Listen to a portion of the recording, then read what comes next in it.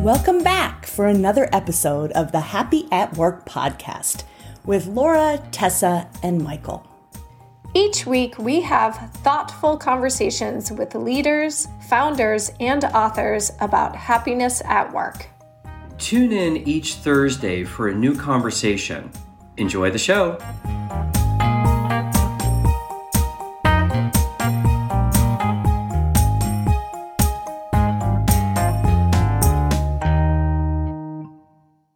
Welcome, everybody. I am so excited. Today we have Marty Martinez, the CEO of Reach Out and Read. Welcome, Marty. Hi, Laura. How are you? Great. Thanks so much for joining us. I'm excited to be here. So good. Awesome. Well, we were really interested to learn about Reach Out and Read. I'd love for you to tell us about it. Tell us how you really started it, how you got here. Maybe some kind of highlights of your career journey too would be awesome. Sure, absolutely. So it's great to sort of be here, and especially to lift up Reach Out and Read, which is an amazing organization.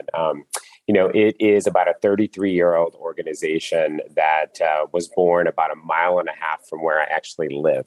It was born at Boston City Hospital, and it started basically as an organization started by residents who were training to become pediatricians, working, saying, it'd be really great if we could give books to parents of children coming in and getting care.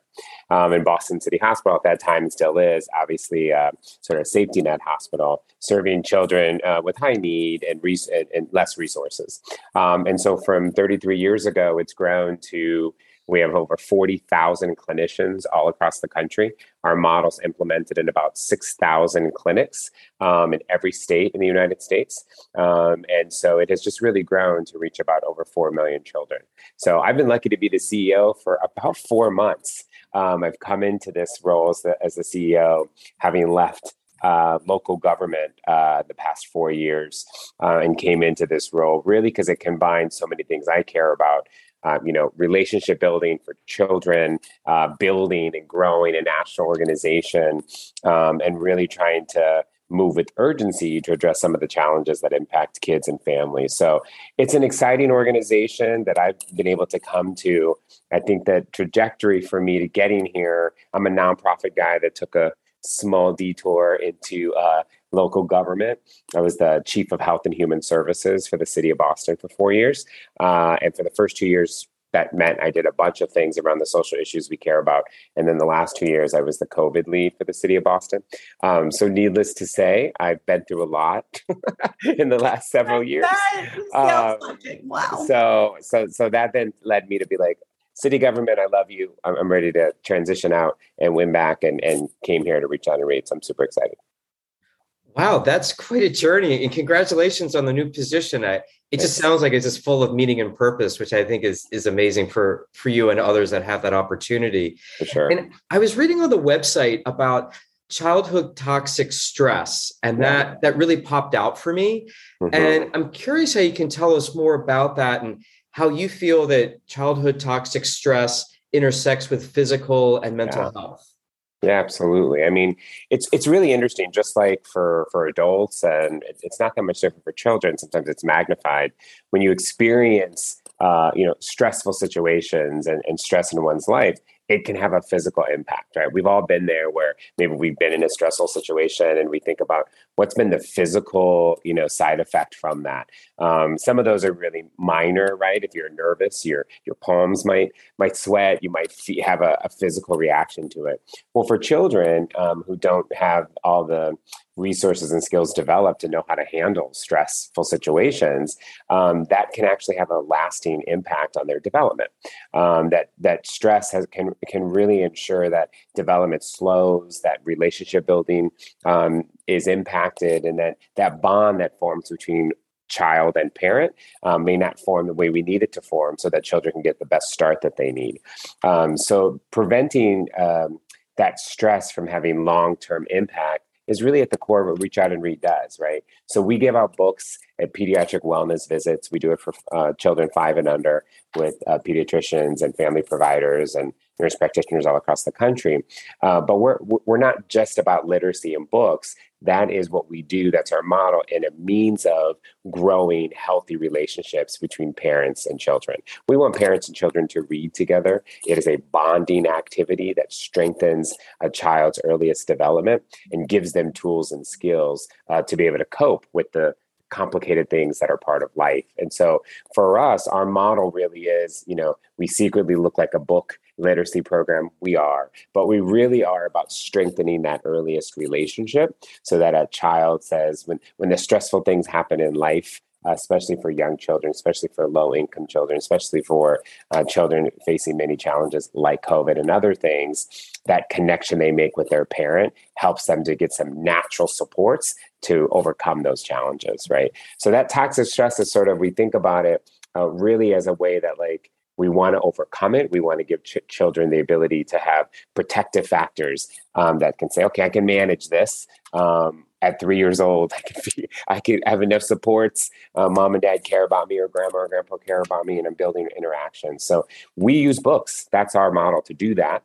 But really, that's really how we think about it and why we're trying to prepare children to overcome it. Wow. So that sitting with a child and reading a book and holding them, right? That kind of connection, that there's almost like a physical connection, but like you said, the emotional connection of, I care about you. Yeah. I want to be with you and spend this time with you. Right. Yeah. And that I love the way you talked about that being kind of buffering, right? That's buffering from all those things that are happening outside in the world, this kind of safe place I can be with my parent or guardian, or that's just beautiful. So much about, I think, this podcast is focused on positive psychology, positive psychology at work, but I could really think about some aspects of positive psychology, like meaning, like positive relationships, like joy.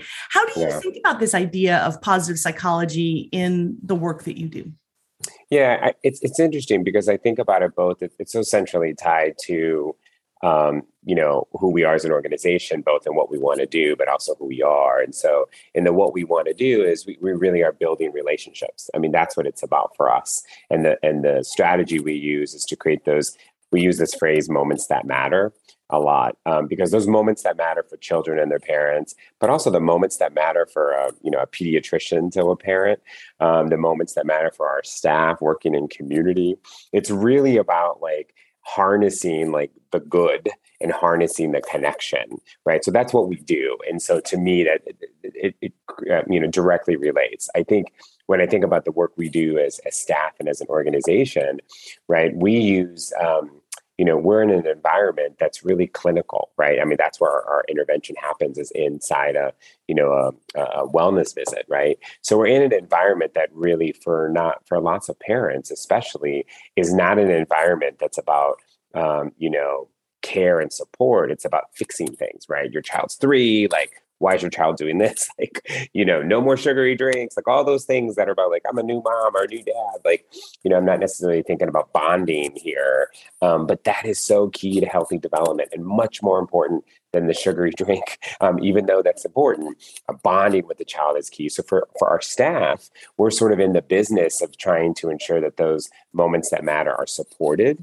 And so we get to see highlights. We get to hear from clinicians. We get to hear from folks that'll say, the book is so powerful, but it really is that connection point that is really exciting and really creates and contributes to what we know is to be so central for a child to develop healthy. So I will say, again, I've been in this job for about 4 months, and I've been able to visit in person, now that we do some of that back again in person, 9 clinics across the country. And I've met, amazing clinicians who can describe not only the science, and ours is an evidence-based model and all that important stuff, but they can also describe examples where, they've given a parent a book for a child who can't read, obviously.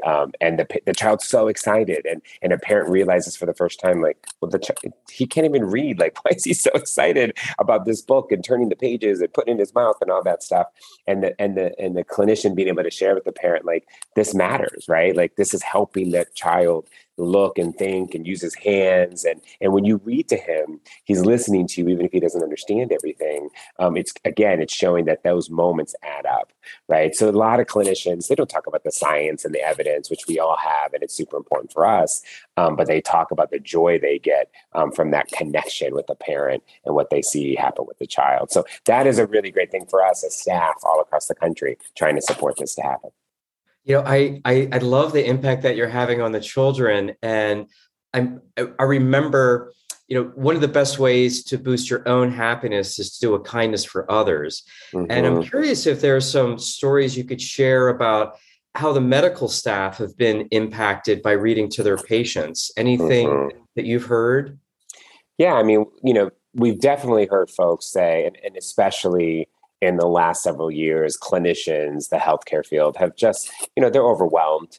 They're tired. We've heard a lot, right? But so many of them have said to us, in these tough times of COVID, when we've had to adjust and had to do all these things to meet the needs of children and families, bringing in the book, bringing in that opportunity to give a child a book and give a child something that makes them happy and engaged has been a highlight for them. So not only have we heard all these individual stories by clinicians, I was in Atlanta speaking with clinicians in an environment where they mostly train residents who are getting ready to go be new pediatricians across Georgia. And the director there said, listen, when she was telling me this, which really was meaningful to me. I said, well, what if a clinician comes in and says, listen, I'm a doctor. I don't books and literacy. And what's that? And she said to me, I tell them, as a doctor, you're going to have all these high moments, but you're also going to have low moments. And during COVID, we've all experienced those low moments as doctors. And she said, and I tell them, lean into the moment of these books, lean into the moment of caring and sharing something that's easy, right? It's different when you have to tell the parent that their 4-year-old's overweight and you need to think about what you're feeding them and you need to think about those things. All those things matter, but building that relationship, lean into that. It will feel good. It will feel like a nice thing. But she was like, but it's an essential thing. And so she talked a lot about training new pediatricians that way, using our model to train them that the relationship you build is way more important. And it's also a highlight, especially when you got to deal with tough things. So for me, it's they really have felt that. I will say we are working on a study with a couple of sites in Philadelphia who are trying to do research about clinical satisfaction, or clinician satisfaction, should I say, and feeling like some initial data is showing that practitioners are talking about how it makes them feel happier, more joy to be implementing our program. It's not, the core reason we do it, but if we can have that added benefit to clinicians, especially as we kind of get past COVID, it's a true benefit for us and for them. Because again, we're a $15 million organization with 80 staff. Who we don't count are the 40,000 clinicians who do our program. They do it for free. We don't pay them. And so their happiness and their sort of fulfillment with our model is key for us to continue to grow and impact as many children as we want. And as a quick follow-up, this just popped in my mind because I know I live in Boston as well, near MGH. Yes. I know a lot of doctors and they're burned out. Do you think that this program is helping prevent medical staff from burning out? Yeah, there's no question, right? I mean, we feel that, we hear it on the ground. We have national pediatricians and providers on our board who I talk to pretty regularly. And they talk a lot about our model being additive, being something that makes people feel like there's still care and support in the world, in addition to, some of the challenges that they're experiencing. And as you all know well, in the past couple of years, obviously, trust with your doctor has been an issue that I think, has been magnified times 10. And no one questions, why are you giving my child a book? That never happens. And so it allows them to be in a space that's meaningful and that has more happiness to it. So I do think it's impacting burnout. And that's why we're really leaning into trying to not only stress the science and the data and the development, but also the joy of building that relationship, because both are just as important. That's so cool. That's really neat. That's funny, Michael. I was thinking the exact same follow-up. It's like burnout. Right. Much about it is losing touch with your meaning and purpose and why you're even doing what you're doing, right? Right. Mm-hmm. And that's why a lot of people, that's one of the big contributors to burnout. And so that I could imagine your work really helping people realize that the impact they can have, right? The opportunity you have to make a difference in all these kids' lives. So that's so cool. Yeah. So we get to talk to a lot of leaders, CEOs in the podcast that we do. And one of the things we're always interested in is, how you as a leader, kind of what goes on inside you related to all the things that you do that's outside, right? And so how your own kind of personal philosophy, how you think about yourself in all of this work, how that is related to maybe positive psychology, or how you see kind of that idea of walking the talk in your work. Yeah, I mean, it's interesting when I think about positive psychology, I think about, positive connections, right? The relationships that get built. And for me as a nonprofit CEO, this is the second time I've been the CEO of an organization, I think about the culture and the environment that I helped contribute to create, right? And so I think that those matter tremendously. And so for me, I think a lot about that, right? I mean, one of the things that I've been doing as I came on was this Reach Out and Read World Tour, I like to say, visiting with staff, traveling across the country, even in COVID times, to meet staff and clinics and providers, et cetera, and connecting with folks, right? And there's a lot of senior leaders who get to meet with me pretty regularly, whether it's on screen or in person. But one of the things I added that I wanted to do is we're doing these things called Lunch with Marty. And as the new CEO, since so much of my staff is across the country, I send them a gift card. 3 or 4 people get to come on and have lunch with me. We do it during lunchtime. And I say, listen, this is an opportunity that if we were in a virtual break room having lunch, what would we talk about? I'd want to get to know you. You'd want to get to know me. And I'm doing it with the entire footprint of the organization, which can be a program assistant who's part-time in South Carolina, or someone who's helping to raise money in Seattle. All of them get to come on and sort of have this conversation with me. And I can tell some of them are sort of like, well, why are we doing this? Like, what do you want from us as part of this? And it's really for me to just connect, right? I'm their national CEO. I'm out there talking about their work, about their raising money, building relationships and representing them. And I don't want them to be like, I never get to talk to the person who's representing our work. So one of the reasons I share that is these lunches. One of the things that I've asked in these lunches, as the new guy in the organization, a lot of people give me like, this needs to get fixed, and this is the problem, and this is what we need to address. But what I've asked them to talk to me about, and my question is to have them tell me about their, the moment they were proudest to work at Reach Out and Read, right? What's the moment that was like, this is why I do this work. This is what's my mission-driven sort of moment. And it's been great to hear folks. I mean, I'm grateful that although I've only been here a short time, most people at Reach Out and Read have been here for many years. So they have many moments that have made them proud, whether it's an exchange with a clinician or a community partner or someone who donated hundreds of thousands of books anonymously so that we could serve more regions in a city or a community. And so those proud moments to me, I want people to sit in those, right? Because I think that it reminds you why you're here, especially as I come in as a new CEO. I'm bringing some change with me. I'm bringing some building up a movement and growing it. So when you do some change management things as a CEO, you really want people to sit in what motivates them. Why they're here, especially if I'm like, so now we're going to do some things that are going to challenge us because more children need us. And so we need to grow and we need to develop systems. But I share that because I think about that a lot. I want to make sure I sit in having these mission moments. And I want my staff to do that as well. And it's also something I've integrated with our board members who can talk to us about give us a mission moment. You've been in Reach Out and Read 25 years. Like, share with me some of those proud moments. So I think a lot about that because I think if you're reminded of it, it reinforces the positive connections you've had and the positive relationship you have with who we are, which you can carry, especially when times get tough. You can carry some of those with you. So that's just an example, but it's something that I've been pretty intentional about. I love that so much, that sit in the proud moments. I think that you get so busy, right? We go and we're running so fast and we forget about those proud moments. And sometimes you'll have a flash of memory of realizing, oh yeah, I did that. And we're like, wow, I don't sit in it. I love that so much. Yeah.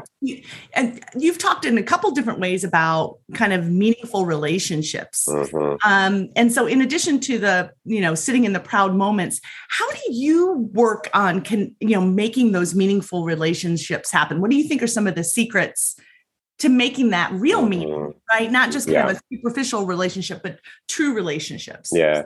I think for me, it's really trying to bring, not only my full self to my work, but it's also trying to make those engagements, interactions, and connections that allow you to focus on, what makes you happy and brings you joy outside the world too, right? I mean, it's not just what's happening on the screen or in a meeting or whatever, but what those other things are that bring you happiness and joy and make you connected. I'll say this, and it's interesting in my job at the city. I've said this a couple of times, having been the lead for COVID in the city of Boston for 2 years, I flexed every nonprofit muscle I'd ever had in my life professionally, right? And I did it quite a bit, and it was an amazing experience, and I learned a lot. But it was also the job that I probably will say was the most isolating professional experience I've ever had, right? Pretty lonely when you're at top trying to make some hefty decisions around schools and life and hospitals and things that impact people every day. And so one of the things that I learned a lot about from there is sort of that self-care that you need to bring with you in every moment, right? And so it was easy to not think about self-care when you're working, 16-hour days every day for months trying to solve, a pandemic, if you will. But it's something as I come into this role that I don't want to lose sight of, that I think we all need to think about. And so I've talked a lot about that to managers. What have we done to make sure that self-care is central to our work? But also, what have we done to make sure people know that their work matters, right? So we both got to care about the individual, but we also want to connect the individual to understand, we have a lot of children in crisis across our country, and we want to play a role in addressing that. And so that urgency means we gotta kind of move forward with that sense of urgency, at the same time taking care of ourselves and building supports to be able to do that. So COVID taught me a lot about that, because no one cared about, I didn't care about my own self-care, and I cared very little about what we were trying to do, but we didn't have the time to do it. When you're not working in emergency, you should have the time to do it. And you have to think about it. Otherwise you won't have, the strength internally to do what you need to do. It's just so easy to give everything, right? Especially in this pandemic, in this awful situation that you just keep giving, and then you don't have anything left. Right. And it's awful. I'm so glad you're sending that message of self-care. And I think it's really cool how we've broadened what that means, right? It's not just taking a break or making sure you eat lunch, right? It's so much bigger than that. It's so much more about the things that we do to ourselves in our heads, right? Around having more self-compassion. You're right. And I will say, this clinician in New York City said to me, senior level clinician at her hospital, she said, self-care is not like, an email that goes out and says, hey, there's an ice cream truck, 4 blocks down the street, and we're giving you a $10 coupon, and it's next, 10 days from now, and you can take 30 minutes to go do that. Right. And I was like, I laughed, and she's like, no, our hospital did that. And everybody was like, what is this? This is not. Or water bottle. Right. It's not a one moment kind of, it's like a trajectory of how you do things. But I will say, as a CEO who has high expectations and have been in environments where I need to produce and people need to produce, you really do have to balance that, right? Because I am one of those, so we got to move. Let's not lose sight at the end. But that you'll never move if you don't set up systems and create a culture where people can take care of themselves and what they need. Right. It's yes and, right? It's both of those things. And we as human beings aren't really great about yes and, right? Yeah. It's like, we always think it's one or the other. Or. Yes. Yeah, either or. Yeah. Yes. Can't do both. We have to. Go ahead, Michael. Marty, I love this, the self-care, and we got to move. That's how I operate. But on the we got to move. As we close out, I'm curious, what are some big goals that you have? What's a big mark you want to leave now that you've been there for 4 months and you've gotten to see things? What's a big goal you have for Reach Out and Read? Yeah. So, our goal is we want to touch every child in the United States. I mean, there's 20 million children 5 and under in the country. We touch about 4 million of them today. In 33 years, that's how many children we touch on a yearly basis. And so for me, it is to grow. It is to grow with quality, it's to grow with fidelity. It's to grow our reach. And that's a huge piece for us. I'll also say, if you're thinking about the health of children in your community or the health of children in your state, one of my goals is to make sure that you're thinking, well, what does Reach Out and Read think about this? What are they doing? Right? I mean, we are clinicians, we are nonprofit staff, we have, resources, and the health of children, we're directly tied to that. So one of my big goals is to increase our visibility. Which is really important. A lot of people say we're the best kept secret in Charlotte, North Carolina, or in Dallas, Texas. I'm like, who wants to be the best kept secret? I don't. That's not what I want. We're going to increase this visibility so we can make that reach, which is super important. So we're going to do that work. And I think for me, as we grow, as we increase our visibility, it's really to be really focused on making sure that people know what we care about. We have deep opinions about the development of children across this country, and we need to make sure people know that. So for me, it's a combination of those pieces that are really critical. I'll say for me personally, it is nice coming back into the nonprofit, universe, if you will. It's nice to be in sort of a lane of thinking again about how to move something and grow something in a way that can truly make an impact. Little different than city government, but for me, that's some of my goals, which I'm excited to meet with this amazing team that's already here. I can't believe that statistic that you're already reaching 20% of absolutely. Your target population.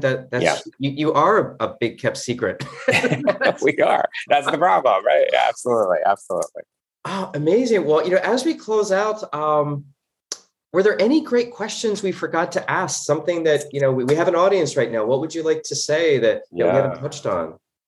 No, the only thing I would say is I really appreciate this notion of thinking about, how we, to go back to our own language, how we create moments that matter, right? That's what we use when we think about the work of our model. But I think we got to think about it for ourselves as individuals, right? How do we create those moments that matter for us in the workplace and organizations and our connections with people and in our mindset? It's easy to get focused on the things that send us down the wrong hallway. And so I really do think a lot about that myself when I think about the work we want to make happen, both professionally, but also personally. Marty, thank you so much for the time today. You filled my happy bucket, just like having this interview. So I appreciate it. There you go. Thanks so much, Marty. That was wonderful. Great. Thanks for having me. I appreciate it. We hope you've enjoyed this episode. If you'd like to hear future episodes, be sure to subscribe to the Happy at Work podcast and leave us a review with your thoughts. Are you interested in speaking on a future episode or want to collaborate with us? Let us know. You can send us an email at admin@happyatworkpodcast.com. And lastly, follow us on LinkedIn or Twitter for even more happiness. See you soon.